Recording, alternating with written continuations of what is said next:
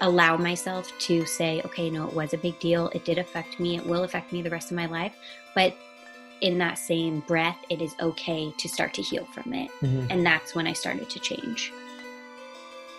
Hi, this is Thomas Olson, the host of the Teenage Impact Podcast, where we share stories, tips, and specific strategies on how you as a teenage kid can overcome any adversity in your life, whether it's mental health challenges, bullying, challenges in your relationships, at school, at home, whatever it is. I have interviewed so far 45 people who have overcame these challenges and how you can too.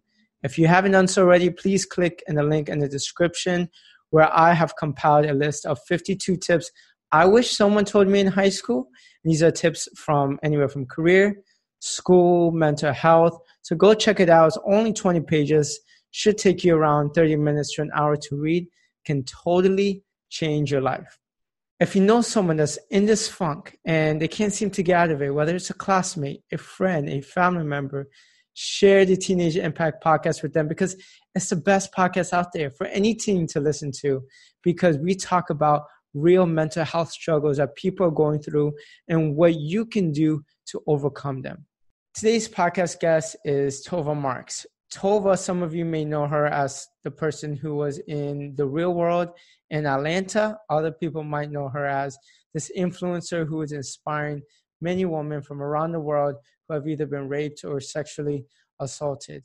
Today's podcast episode is going to be about what someone can do if they're being sexually assaulted or have been sexually assaulted, because Tova lost her virginity from rape at the age of 16 and she didn't accept it until later on in life. She talks about different coping mechanisms and how you can overcome it. So give it up for Tova Marks. I have Tova with me, tuning in from Phoenix, Arizona. How are you? Good. How about you? Good. Let's just dive right into it. I know you mentioned that you were sexually assaulted at 16, but before that, at 12 years old, you did think about suicide at an early age, correct? Yes, And that's correct. so tell us a little bit about your preteen to teen years. So I grew up in the Bay Area, in San Francisco, and then I moved to San Diego in fifth grade. So it was a pretty hard time to move. I went to a new school, didn't fit in, changed schools in sixth grade, still didn't fit in, changed schools in seventh grade, still didn't fit in. That is when we had a suicide prevention assembly. I didn't really know what suicide was, but I knew that I was super depressed. I knew I didn't want to live anymore, but I didn't know that suicide was an option. So I think, between the bullying and moving, it was a really hard adjustment, and I just didn't feel like I fit in anywhere. And I was really, really sad.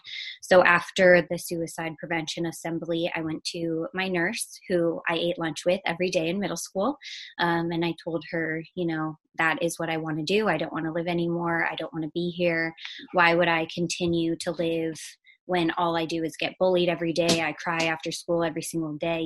This isn't a life that I want to live. So I started therapy when I was 12. Wow, such an early age. So what would people bully you on? I was overweight. I had acne starting at 11 years old. I was the new kid. My parents didn't really focus on buying expensive clothes, so I was made fun of for my clothes, for my hair. I didn't wear makeup, just the regular 12-year-old. I did not look like the other kids, and so I was the one that they made fun of. It's crazy because, at 12 years old, I was also bullied. For me, it was a lot of prejudice. I received a lot of Jewish jokes, and I received a lot of jokes on how I spoke, and had to go to speech therapy for that.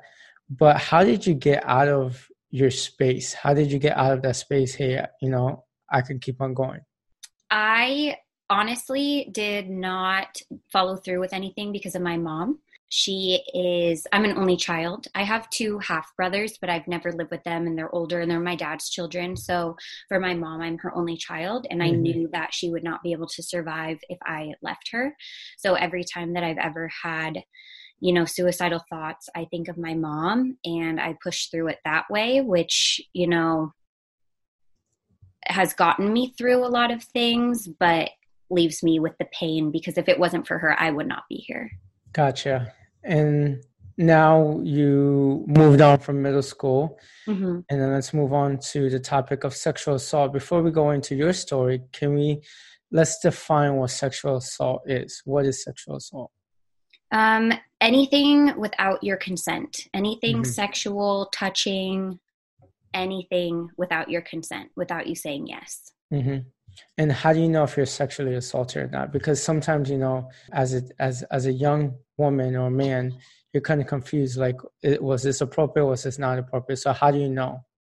Well, that is exactly what happened to me. I did not know. I did not define it as assault until years later. In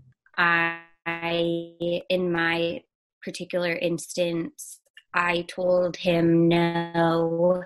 I was a virgin. I had only made out with like a couple of people, and I told him no. Prior to that day, I told him no, me the option. So for me, in media, you see bruises or them holding you down or fighting or police reports or hospital visits, and none of that happened to me.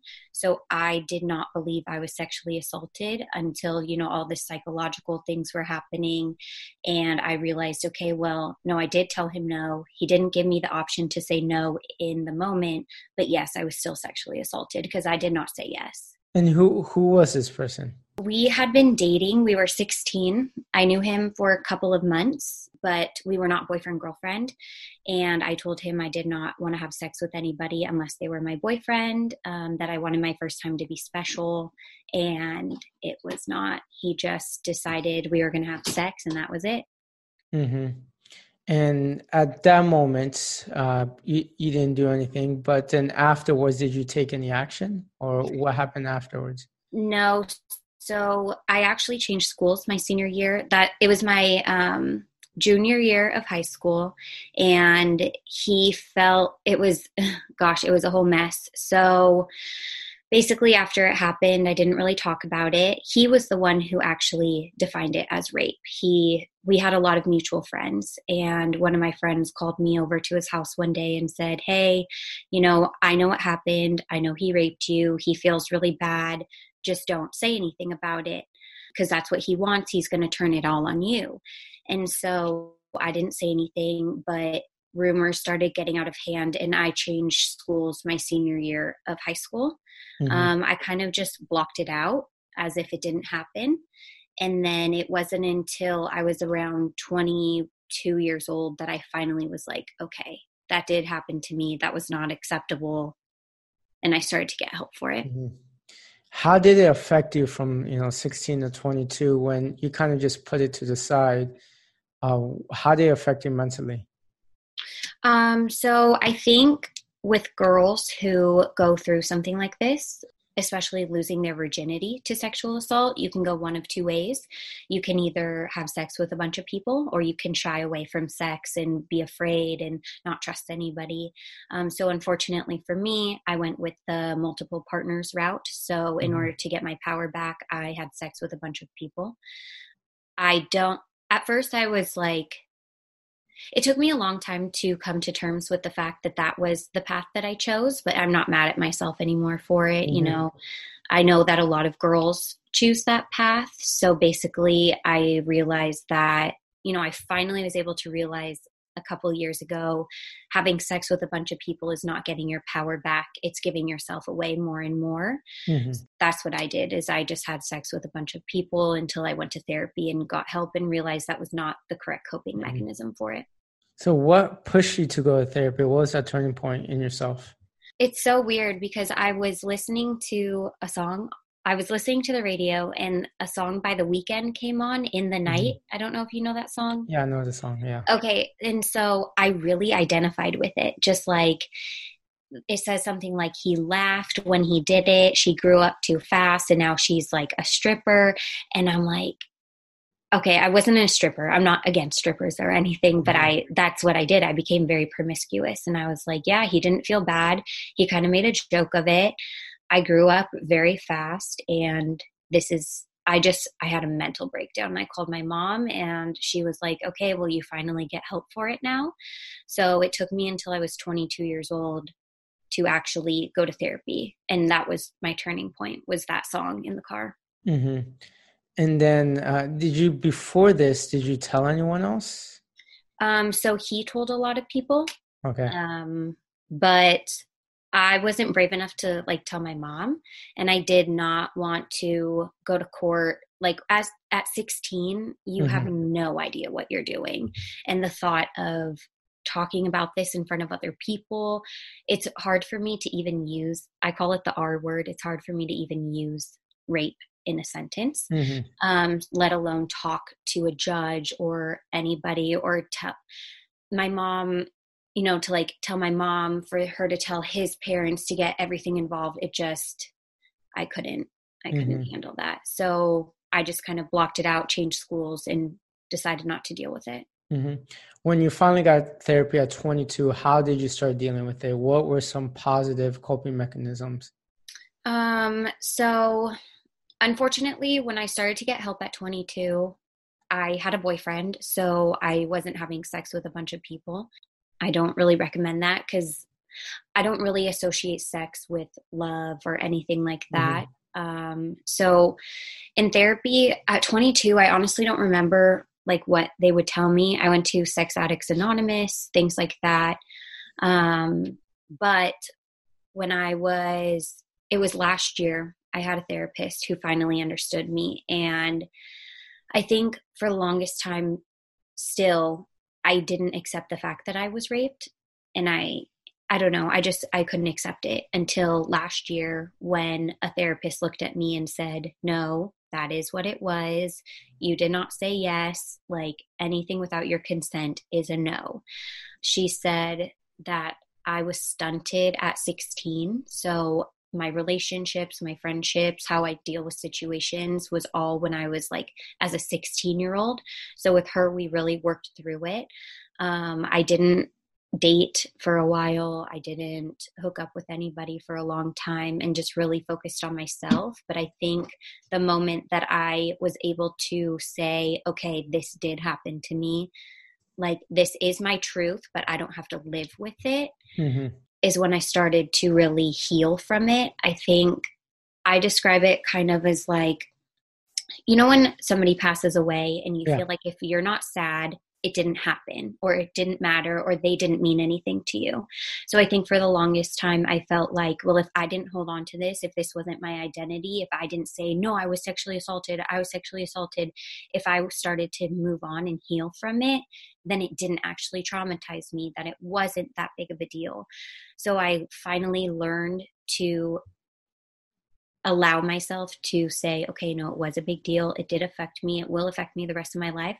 But in that same breath, it is okay to start to heal from it. And that's when I started to change. Did you ever approach him later on in life? Well, so this happened my junior year of high school. And unfortunately, he went to the same college as me in Arizona. And one day it was like my second week of school, and we're in the same grade. So it was the second week of school, and I was watching a movie with my friends at the movie theater, and I got a bunch of calls from one of my friends. And basically she asked me if I knew who he was. And I said no, because I was like, I'm not trying to leave this college. I love this college. Basically she told me that she sat down a bunch of kids in his fraternity and told them what happened. So I had to get a restraining order against him. I knew talking to him wasn't going to do anything, and I just really didn't want to deal with it. And at that time I was 18. And so I just got a restraining order and kept him far away from me.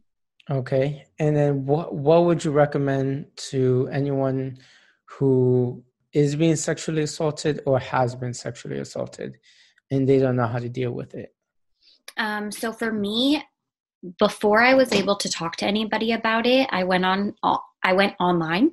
I found an online support group and talked to them because I was too embarrassed to talk to anybody else. But my recommendation would just be to tell one person, just get it out. confide in at least one person, whether it's on the internet or whether it's in person, but just start to get your story out, as hard as it is. I'm sure there's at least one person you can tell. And so that was a big turning point for me, is when I could finally say it out loud. Okay. And I'm sure like there are moments in time, even though you have recovered or still recovering, that moment still comes up and you think about it. Mm-hmm. What do you do when that happens? So for anything with my depression, with my anxiety, when I get feelings like that, I let myself feel however I'm feeling. I think that's a huge, huge thing that people need to start doing instead of pushing away your feelings. So if I don't want to have sex, I don't. If I don't want to talk to anybody, I don't. If I want to cry, I cry. I think the biggest thing is whatever feelings come up, you have to feel them. Absolutely. And so I know you mentioned was it 22 you tried commit suicide? Yes. So at 22, I was going through a breakup, and guys have always really, really affected me. So if I get, my boyfriend at the time, apparently he had another girlfriend. And when I found out, I couldn't handle it. I was in Arizona at the time, and I called my mom and I told her, I'm going to kill myself. I need to come home and you need to put me in the hospital. So I drove home to San Diego the next day, and I was put in the hospital for about 6 days. Then as soon as you got out, your cousin, was it 2-3 weeks later? Yeah, so my cousin was 2 months younger than me, and we both struggled with the same things. And when I went into the hospital, we were like best friends, but when I went into the hospital, I didn't tell him what I was doing because I didn't want him to think that suicide was an option. So I got out of the hospital. He asked me where I had been. I just told him, like, sorry, I'd been super busy the past few days. Like, we'll reconnect. So I got out around October 31st is when I got out of the hospital. And then we were on the phone on November 16th, and we were talking about coming home for Thanksgiving. And we made plans. He booked a flight, or at least he told me he did. We hung up the phone, said, I'll see you in 2 days. Love you. Like, happy Thanksgiving. I'll see you soon. My mom called me the next morning and told me that within like that hour or that night, he killed himself. Did he ever show signs of being suicidal?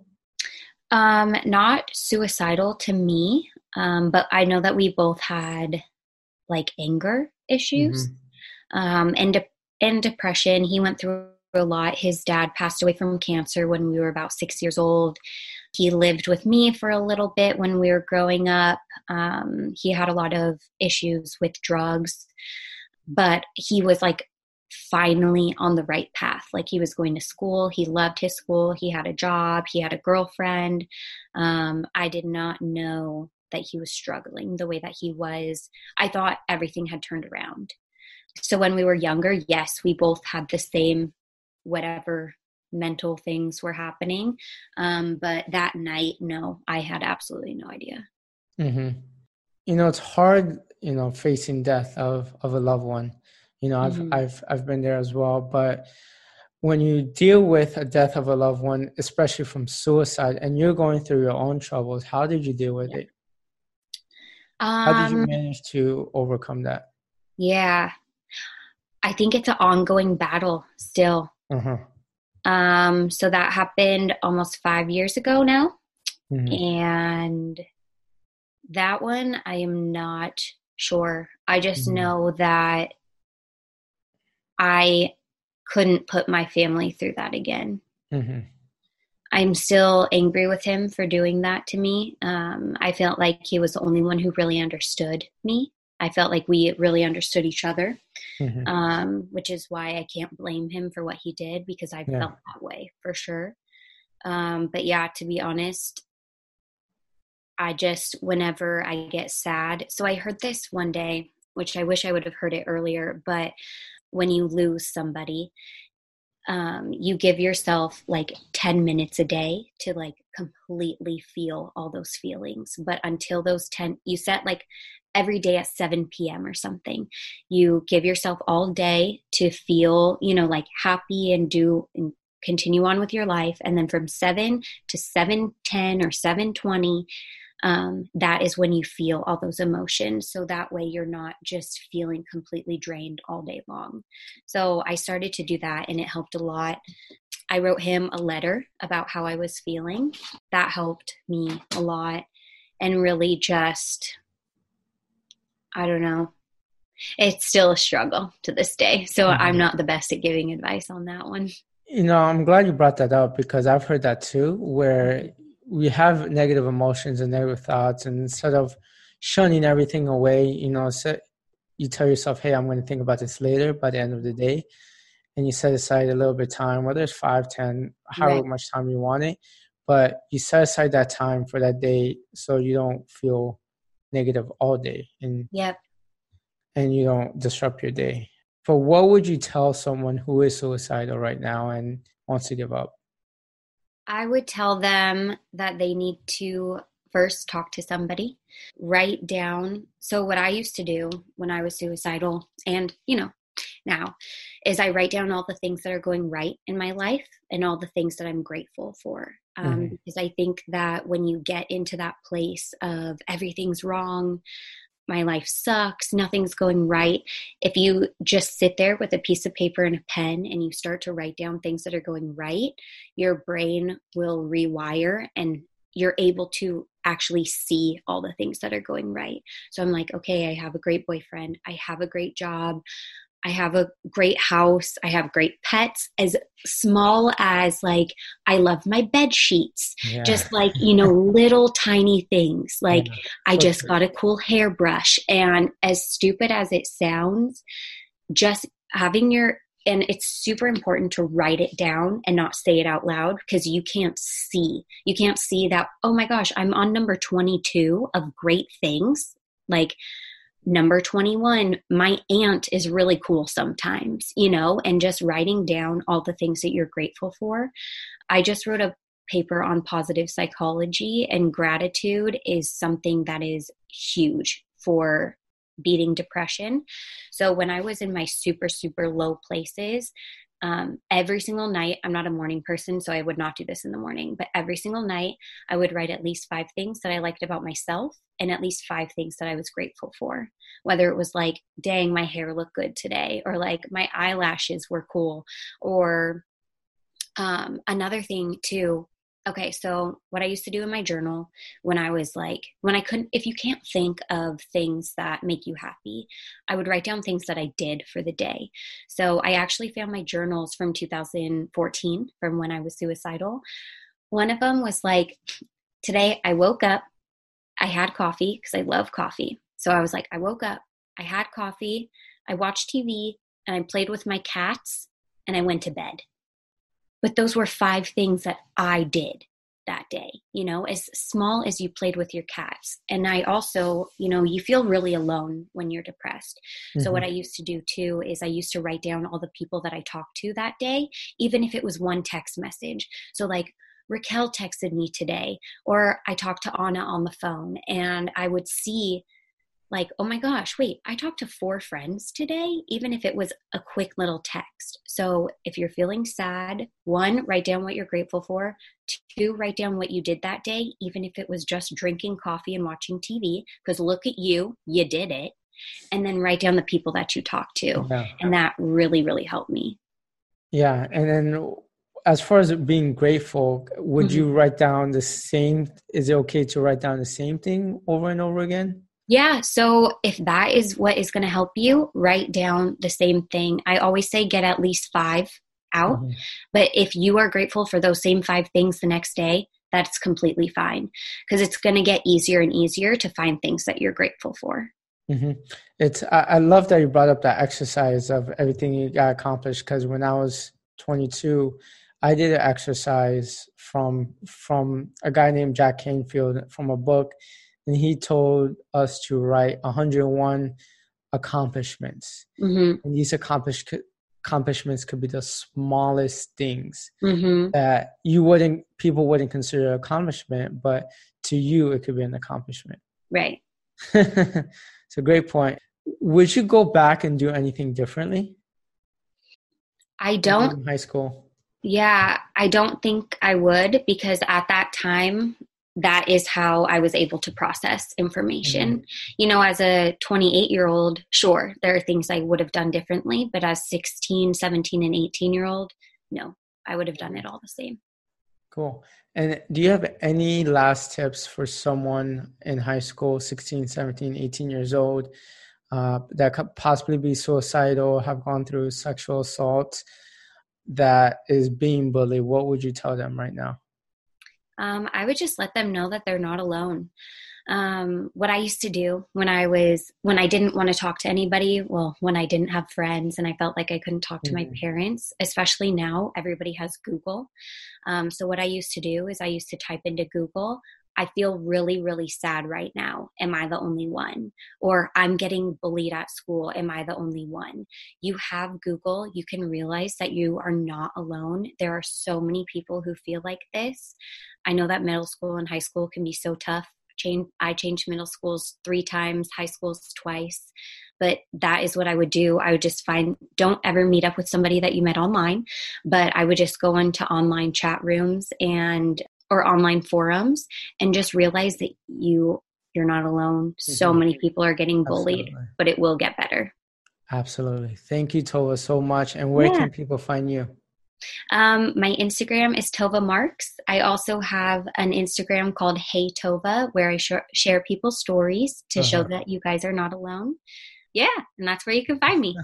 Similar to my book I'm writing called Never Fight Alone. Yep, exactly. Share people's stories. Awesome. Well, I truly do appreciate this interview. Really hope we can be in touch. I Yes. think you're doing a great thing. I know you're doing your master's program right now, and I'm Hmm. sure you're going to make such an impact on Thank you. people's lives. Thank you. Take care. All right, bye.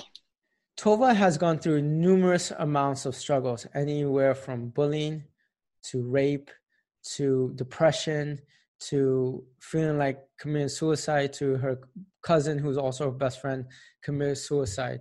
And I'm glad Tova got to clarify what the definition of rape and sexual assault is. Many times we think rape as something we see at the movies where someone pins down the other person and with force has sex with them. No. Rape means having sex with another individual without their consent. And she made it clear to her, someone she was dating at that time, that she didn't want to have sex with someone that wasn't her boyfriend. And the guy did it anyways, and the guy realized what he did, and it took a huge toll on her. If there's one piece of advice that Tova can give anyone who has been sexually assaulted, is first you need to accept the fact that you have been raped and sexually assaulted. For many years, she didn't accept it. She thought it was no big deal, and she coped with it in many negative ways. Soon enough, as soon as she accepted the fact, hey, I was raped, that's when her healing process started. That's when she was able to go to therapy. So if there's one piece of advice she can give you, is to accept whatever you're going through. Also, if she says, if you feel like you want to commit suicide, there are so many other people out there who are going through the same challenges as you. And if there's one thing you can do, is you can even go on Google and say, hey, Google, I'm going through so and so and so, such and such and such. Is there anyone out there who's going through the same thing? I guarantee you're going to find communities. You're going to find different resources. You're going to find different books, videos on what you can do to overcome that specific challenge. Because as soon as you commit suicide, you don't end the problem. You transfer the problem to someone else. And she didn't want to see her mom go through losing her only daughter. Thank you for tuning in and listening to this episode. If you're not following me on Instagram, please follow me on Instagram at Shlomo Solson. That is my handle name. I give different tips, strategies, and I share stories on what you can do to overcome certain adversity in your life. I also, do a little bit of vlogging. I share different personal stories of mine. So please follow me at Shlomo Solson. And until next time, peace.